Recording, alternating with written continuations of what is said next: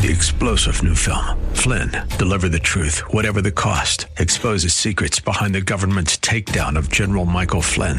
Flynn knew what the intel world had been up to. He ordered the first audit of the use of contractors. This set off alarm bells. He told the truth. He was the most dangerous person for Donald Trump to hire. They had to get rid of Flynn.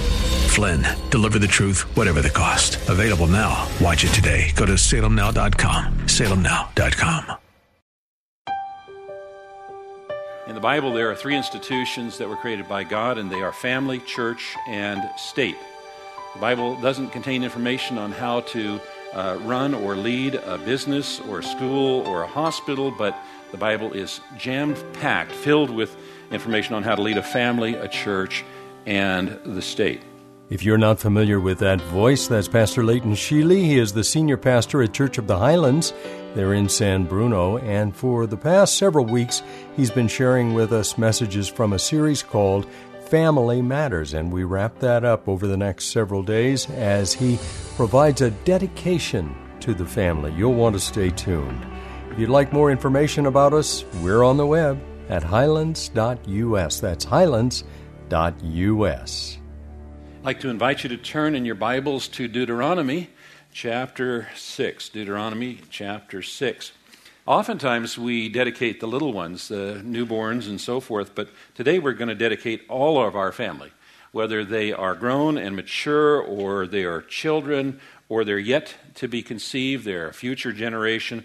We're going to dedicate them all to the Lord. We are going to declare by faith, like Joshua, as for me and my house, we will serve the Lord. As for me and my house, we will serve the Lord. I'm so thankful to God that my children have turned out so well. Sterling and Crystal have both chosen Christ. They've chosen to marry Christian spouses who love God and His Word. They love church, and they love... and you know, that's not always the case with the children of pastors, because many pastors' kids have been turned off to church because of the way the church treated their parents in ministry, or the hypocrisy of their parents living one way on Sunday and a different way the rest of the week. But Jenny and I have been blessed that Crystal and Sterling love God, love His Word, love His church. And I've concluded that one of the life's greatest joys is knowing that your family is good with God. It brings such a sense of peace and satisfaction to know that your children know and love God. But not everyone has been blessed in this fashion. And one of the things that people oftentimes ask our pastors to pray for is a grown child or grandchild who has either never known the Lord or drifted away from the faith in God into a destructive and godless lifestyle. They might be youth, they might be in college, they might be married, they might even be married with children themselves, but they need God.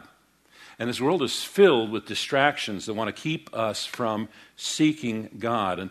And these have been lured away by the attractions of this world, and mom and dad are concerned for their spiritual well-being. Well, today we want to dedicate them to the Lord. And there may be some among us who didn't become Christian, didn't know Christ until their children were already full grown and on their own, and they never had the chance to introduce their children to Christianity when they were young. And now that the children are independent and the parents have very little influence in their life. And in some cases, prayer might be the only option that's available because the children have cut off contact with mom and dad, and mom and dad don't have any idea of where they are, how they're doing, or what they're doing, and all they can do is pray. Well, if that's the case, then pray. Pray diligently, pray daily, pray continuously. Today, we want to dedicate them to the Lord. And when we say that, what we're asking is we're asking the Lord to bring about circumstances in their life where they wake up and realize that they need God. And we need to understand that when we pray this, we might be inviting God to take them through some very deep, dark valleys in life. Because it's often when people are in those deep, dark valleys, they recognize they need God, and they seek God with all their heart. So we're going to pray because we know that God does all things well. And we're going to pray as well that God heals relationships between parents and children. And then when children are younger, they're still under your roof, you might be able to speak into their lives, but you really need to do it with a great deal of wisdom. And I have known far too many occasions when Christian parents believe they're doing their duty as Christian parents when in fact all they're accomplishing is exasperating the child. Ephesians 6:4 says, "Fathers, do not exasperate your children. Instead, bring them up in the training and instruction of the Lord." Colossians 3:21 says, "Fathers, do not embitter your children, or they will become discouraged." The words exasperate and embitter are also translated provoke, aggravate, irritate, and so forth in various translations. The point is, don't do it. The Amplified Version says, "Fathers, do not provoke or irritate or fret your children. Do not be hard on them or harass them, lest they become discouraged and sullen and morose and feel inferior and frustrated. Do not break their spirit." Do not break their spirit. I have heard some Christian parents say, "I've got to break this spirit." And what they're referring to is the rebellious spirit. Don't break their spirit, direct it. Direct their spirit. Ephesians 6:4 says, "Fathers, do not irritate and provoke your children to anger. Do not exasperate them to resentment, but rear them tenderly in the training and discipline and the counsel and admonition of the Lord." And how I wish more parents knew and understood the importance of this guidance from the Bible, because I've seen way too many cases of parents that think that they have broken a rebellious spirit of the child when actually all they've accomplished is repressing it, is pressing it down sufficiently so that once the child grew to independence, all of that accumulated resentment exploded. And they left the family, they left the church, sometimes never to return.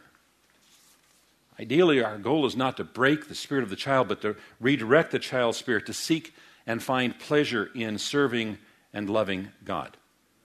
And it takes incredible wisdom to raise children in the nurture and admonition of the Lord.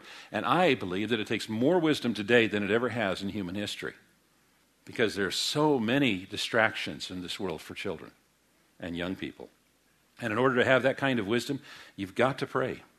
You've got to ask God to guard your tongue and only say things that bring glory to God and influence that child towards godliness. We need to read lots of good Christian books on parenting. Not just one, but many. There is wisdom in a multitude of counselors, mentors, teachers. You see, the Bible's written by God, but books are written by men. God is infallible. He never makes mistakes, but men always do. And if we get caught up on one book, we're going to capture whatever the fallacies are that author has come into. We need to read many good Christian books on parenting so that we can glean biblical principles.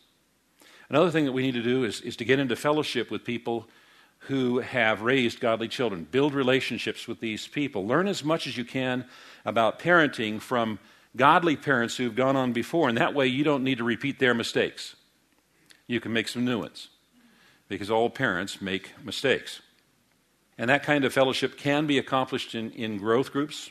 A new season is commencing shortly, and be watching the bulletin for information on that. But we need to get into fellowship, and then we need to take lots of biblical classes on parenting.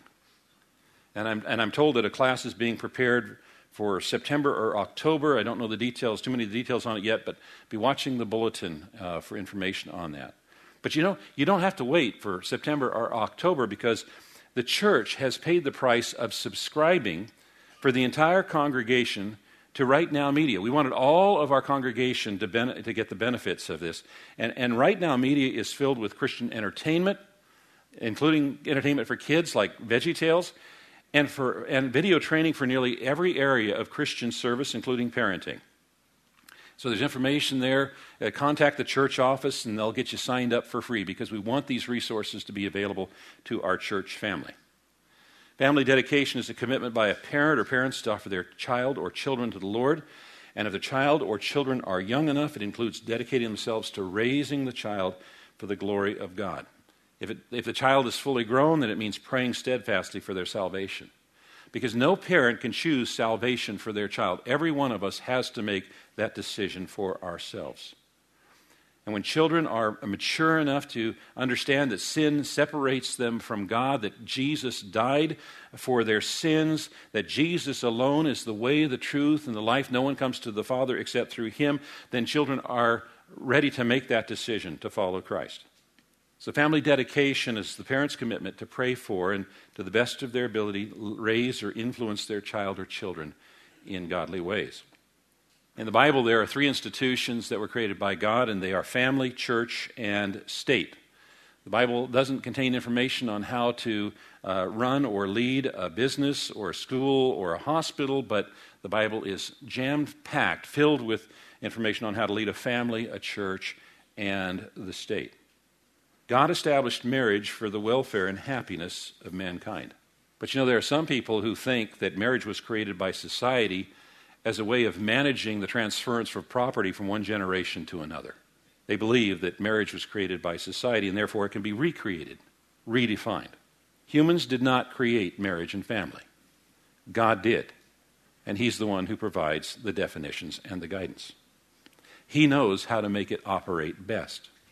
And when marriages and families are doing it God's way, then welfare, well-being, happiness is the product. I have learned more about my Heavenly Father's love by being a father than I could have ever learned if I'd read 1,000 books on the subject. Because all of that information would go here. But I have experienced the love of God. And I've experienced the love of being a father. You and I are here today because we believe that God knows better. And we're here to find out how to do it God's way because we're here to study God's Word where He tells us how to do it. But, many Americans, and particularly the young ones, are not so likewise convinced. A report by University of Virginia's National Marriage Project had the following conclusion: less than a third, 1 out of 3, only 1 out of 3, high school senior girls and only slightly more than a third of the boys seem to believe that traditional marriage is more beneficial to individuals than the alternatives. 2 out of 3 kids coming out of the public schools believe that alternatives to God's design for marriage are just as valid or more valid than God's design for marriage. Unfortunately, I don't find that information surprising. Things have been going downhill for a long time. You're listening to Study Verse by Verse, an outreach ministry, a daily visit from Pastor Leighton Sheely here on this station at this same time.